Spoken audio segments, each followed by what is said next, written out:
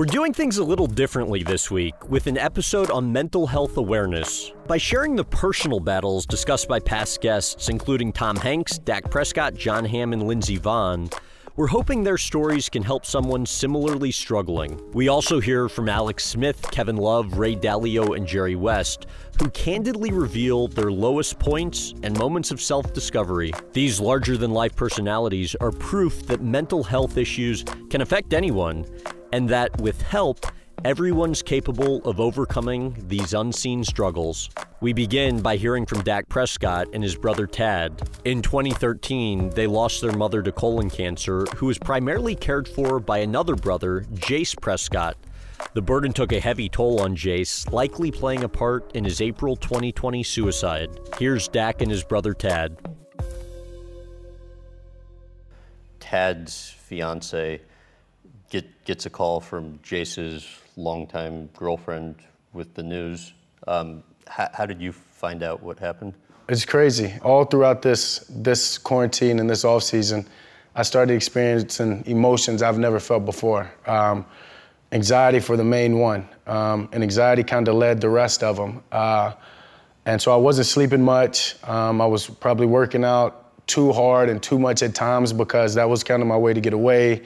And then, honestly, a couple of days before my brother passed, I would say I started experiencing depression, and to the point of I didn't want to work out anymore. I couldn't work out, and I didn't necessarily even myself know how to voice it. I went to school for psychology. I've seen multiple counselors, and I want to be vulnerable in every aspect if I can, but at this time, I didn't know necessarily what I was going through, to say the least, and hadn't been sleeping at all. But for one reason, one night, I sleep the best I've slept till 8 o'clock in the morning, giving my dad, or missing probably 10 plus calls from Tad, and giving my dad enough time to come in my bedroom and tell me what had happened. And so I woke up, probably the best night of sleep I've ever had in 2020 from the worst news, some of the worst news I'll ever get. Me and my brother shared so much. He was my best friend. We shared so many conversations. I was just with him a month before in Vegas, me and him, and had a great time together and had some conversations. And I tried to do a lot and always did. And I think my brother knew that. And I think Tad knows that I'll do whatever I can for them. Getting to Dak's house, I just couldn't bring myself to go inside yet. I just couldn't see Dak because I truly felt like I'd failed both him and my mom, because that was my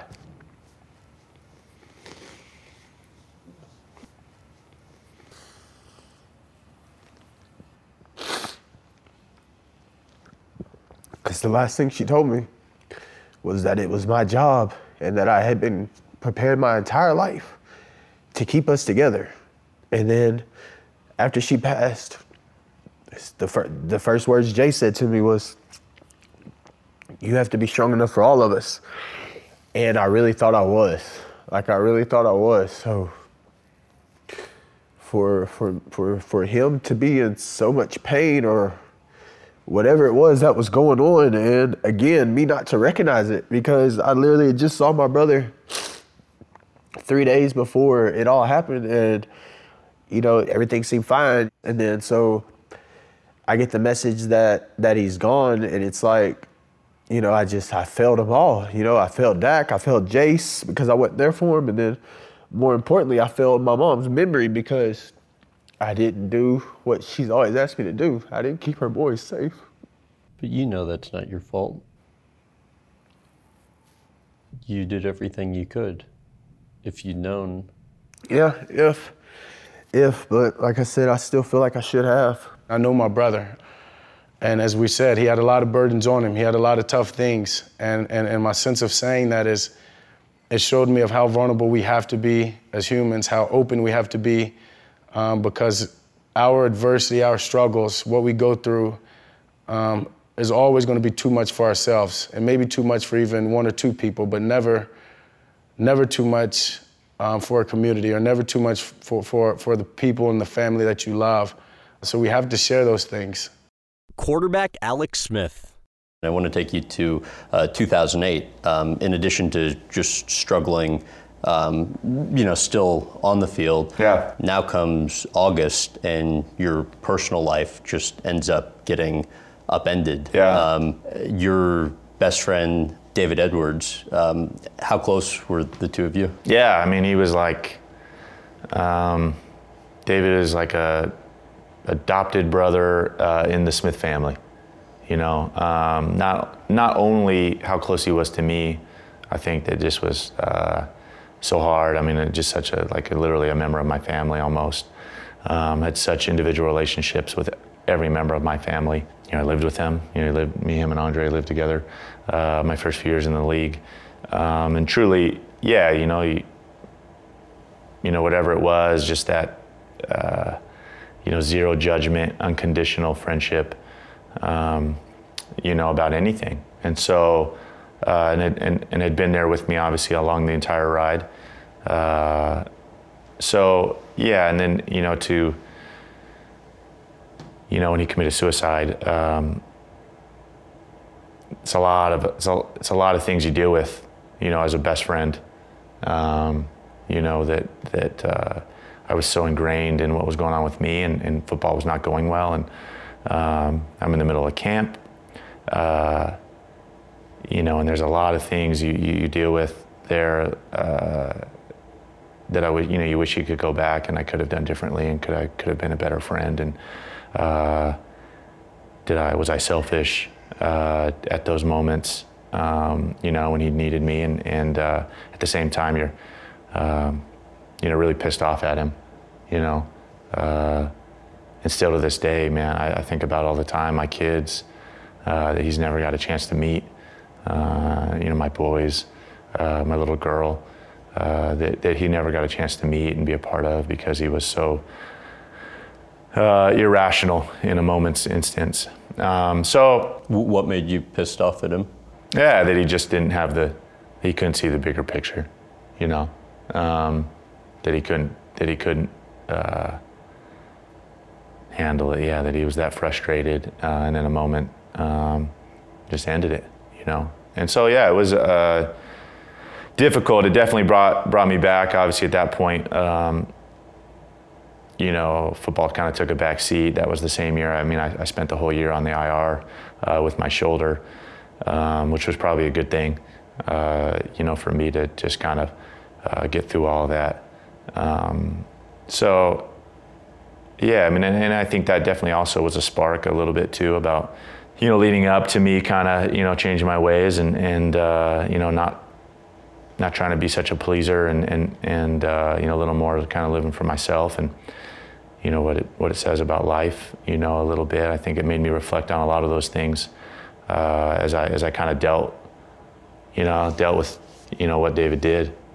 NBA star Kevin Love. And that season where you only played 18 games for the Timberwolves, you pretty much, as I understand it, locked yourself in your apartment, rarely came out of your bedroom. Why? It's just, that crutch of basketball was everything to me. That was my safe space. And I think a lot of people can attest to that and speak about that when you have such an unhealthy relationship. Listen, I love basketball. It's what I do. It's not who I am, and that was something that I had to, really face and learn. It was really tough for me to, comprehend or understand what I was going to even do with myself. So I didn't have another escape. And on top of that, I'm not around my teammates. I'm living alone. I'm in a city where, they a lot like Cleveland, where they live vicariously through their sports and love their sports teams. And my social anxiety was at such a high level that I only had very, very small pockets that I felt like I could go out. And, I wanted people, I wanted to feel comfortable around people, but I couldn't just force that. I couldn't do that, living the way that I was. So that my social anxiety got to such a high point where I didn't want to go outside. What are you thinking about? Yeah, I think obviously, when you get to that point and it's day after day being the same, you come to a point where, the darkest moments come into play and suicidal thoughts come into play. And that you start, planning it out and, what would be the route you would take. And that is, those are really scary moments in my life. What were you going to do? I had a number of ways. It's, the good thing that happens is when you do search that, it comes up with the National Suicide Prevention Line. There was a couple ways that I had toyed with, but it was just scary to get down that route and think about the idea of taking my own life. But it was, something that crossed my mind pretty often, especially when you're in a moment like that. Did you ever attempt to? No, thankfully. Does it ever get to a point anymore where you still have suicidal thoughts, or? I think, listen, if you've been down that road, and I don't know how, if whoever's going to watch this who's had those thoughts before, I think it does cross your mind. And I've just learned to speak my truth, honestly. I've learned that, nothing haunts us like the things we don't say. So me keeping that in is actually more harmful. So I think that's been the biggest and most helpful thing for me, is exposing it, understanding that, it is going to make me vulnerable and maybe put me in a spot where, for most people it could be tough, but I know that there's a whole, group and a strength in numbers out there of people that are dealing with it. And, if we have more people that pay it forward, like we've seen across a number of sports and a number of walks of life, that's going to be better. Why have you said one of the best days of your life happened after you started going through therapy? Because now I get to be unapologetically myself. Like I just am who I am. And I have these real flaws and these, things about myself that I'm not necessarily proud of, but I deal with on a daily basis. And, in playing all my cards, that was the scariest thing that I likely did in my life. I think that's just allowed me to be so comfortable in my own skin, and I got to be myself truly for the first time, probably in my entire life. Explain the importance of keeping your mind occupied in a healthy way. I think keeping your mind occupied and on a steady path and continuing to grow can really put depression from that aspect at bay. And what about being present, have you said, is a big part of mental health? Hard. It's really, really hard. And finding balance, I think being present and finding balance are probably two of the hardest things in life, and that's something that I think we all struggle with. But no, I think it's a major component when it comes to mental health, because you can only take care of right now. Like, yes, it can set you up for the future. It can heal things from the past. You can learn things from the past, but all we have is right now and the decisions we make. Actor Tom Hanks. You said, on kind of the first marriage front once, divorce brought back bad feelings from the past. You were consumed by guilt. Food didn't taste good. You couldn't sleep. And that you couldn't shake the feeling that no matter what you did, your kids would feel abandoned, like you did. What do you remember from that time? Horribly painful time, fraught with emotion and bad feelings, and the failures that you go. I thought, I couldn't be a worse father, and I couldn't be a worse human being. I remember all those feelings of as though I had cursed innocent beings with my own failings. I think the job as a parent, what's the things I've learned, is to try to guarantee a carefree life for your children for as long as possible. They should not be burdened with the cares of the world until they can handle them. And I felt in the course of being their divorced single guy dad that I was burdening them with cares that they didn't deserve to have to carry. At the time you were in, I think, therapy 3 times a week. You said, you said, I was sad, confused, emotionally crippled. I guess the house of cards has to fall in before you start to figure things out. How so? Well, I felt like I was a complete abject total failure, and everything I thought was working was actually not working. It's a place that everybody comes to in their life for one reason or another. I would go off and talk to somebody and say, what have I done wrong? And they would say, well, what do you think you've done wrong? Why am I so unhappy? Well, tell me about your unhappiness. And you work through that till you figure out that, you know, number one, you have been an idiot, but number two, you're no longer an idiot. You're in the depths of despair. You just don't see any possibility for anything ever being better. And then one day you kind of like wake up and you go like, oh, wait a minute, maybe things will get better. It's human nature to go through these kind of, not just depressions. It's not necessarily a clinical thing. You just go through dark times. You just go through moments where you think, oh man, I'm fucked, and I'll never be anything other than just like this guy that I am now. But you learn.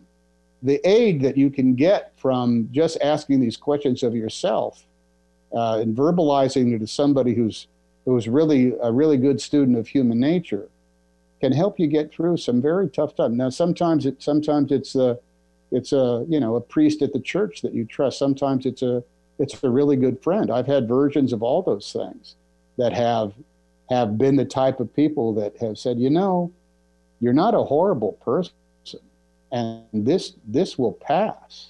You just got to have a little bit of faith in the goodness that is inside yourself. Actor Jon Hamm. I mean, losing a parent at a young age is I think the only worst thing to do is lose a child, which I was watching my grandfather and grandmother lose their child, their oldest child. You know, she's 35 years old. It's too soon. Colon cancer is wildly preventable. I've had 2 colonoscopies myself. It's like but that was in the 70s in St. Louis. There wasn't the screening, there wasn't the thing, it wasn't on the table. And by the time they had found it, it was just too far gone. And you know, it's a terrible way to die. It just is. And I remember being a little kid, no capacity to process it. And there was no such thing as, you know, or at least I wasn't exposed to, you know, therapists or anybody to talk about it. So I was just kind of left to my own devices. And, you know, a friend of mine lost his wife recently, and he describes this. He says, it's not a vacuum, it's not a void, it's a blast crater.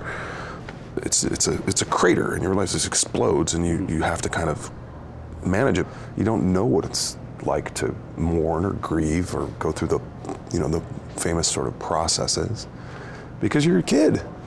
You think everything lives forever. So you're at University of Texas in Austin. Your grandma passes away while you're there.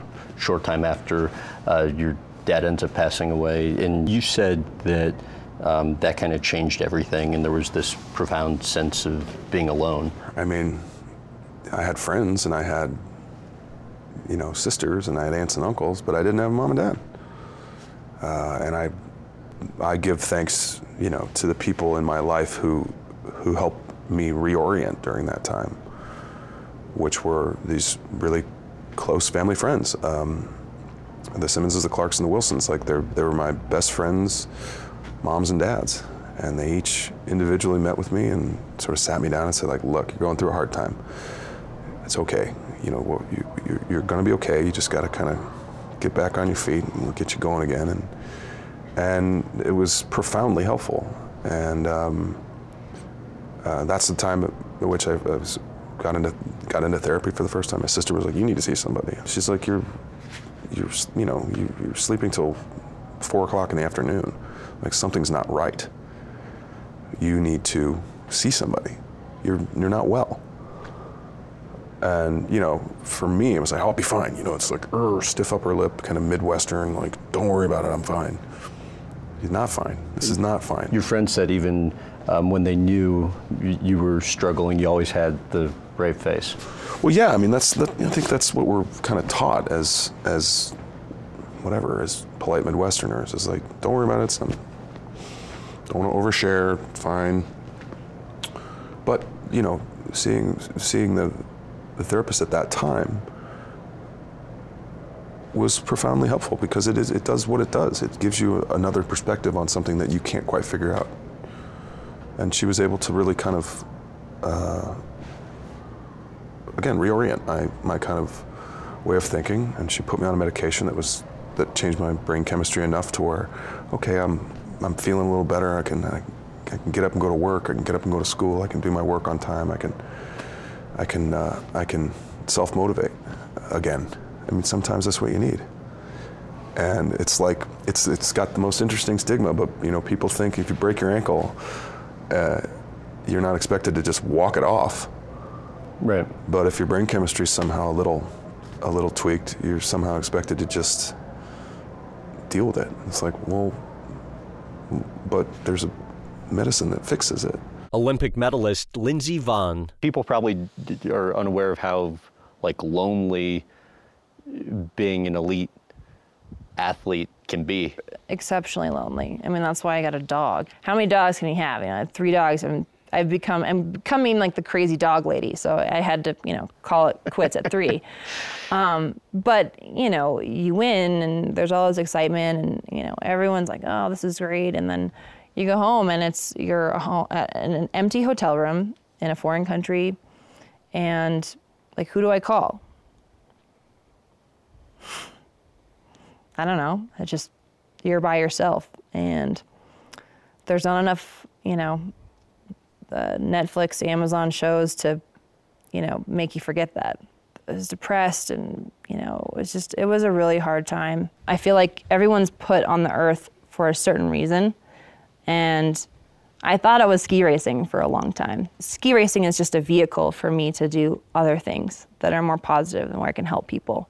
After I started my foundation, you know, seeing the impact, like I had a young girl who cut herself, and after my camp, she stopped doing it, and like that made me so happy, and I was like, this is what I'm here for. I mean, you take a child that wants to kill herself, and I can help her.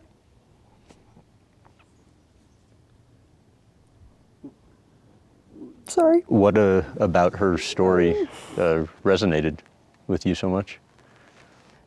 I don't know. I mean, it's like, what does a ski racer have to do with, you know, some kid who's underprivileged? You know, I was like, that's how I can help people. Sorry. It's okay. I mean, it has to be. It makes me emotional because it's powerful, and you know, I never set out to do. I just wanted to ski fast, you know, and if I can help one person, which I felt like I did, you know, then it means something. It's more than just winning. You know, it's not about breaking records, although for me it's meant so much to me my whole life. But in the end, you know, what value are you bringing to the world? And I felt like I found that value. Billionaire entrepreneur Ray Dalio. Your son, Paul, you wrote about this in your book, accomplished filmmaker, graduated college, is in LA for a job. Take me through what happened at the front desk and the kind of 3-year period that followed that of kind of discovery. Well, okay, so I'll give you the sequence of events. Paul's, they're excited about a new job. He's in the hotel. I get a call from the police. Paul had gone up to the front desk and taken the computer and smashed it, and was then put into jail. And the upshot of it, which we found out in the days that followed, is that he had bipolar disorder, still has bipolar disorder. I guess you never get rid of it. He just knows how to manage it. And so that began an experience of working ourselves through the system so that he would, you know, how do you deal with that? I think the statistic is something like 24% of the population in one form or another had been diagnosed as some form of mental illness. So we all are dealing with this in some particular capacity. My version of that was Paul's bipolar. And so for those out there, you know, there's a path, and it's a very, very difficult thing. Those 3 years were hell, you know. At one point, he called me up and he was about to take his life because the pain of the depression was just so great. And he wanted to, say goodbye, say, you've been a good dad and so on. And then I said, well, I've got to give you a hug. So, wait for me and I'm going to come there and I'll give you a hug and so on. And I was able to talk him out of it. And there was a psychologist by the name of Kay Jamison who wrote about bipolar. She was bipolar, is bipolar. And he met her. We got them together, and that's what got him on the right path. Basketball icon Jerry West.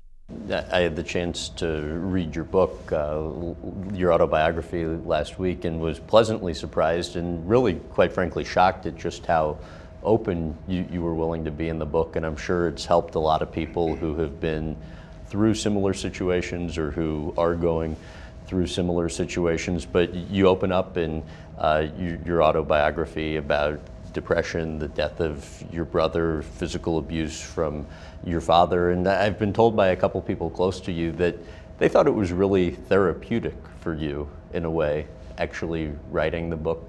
To what extent do you agree with that?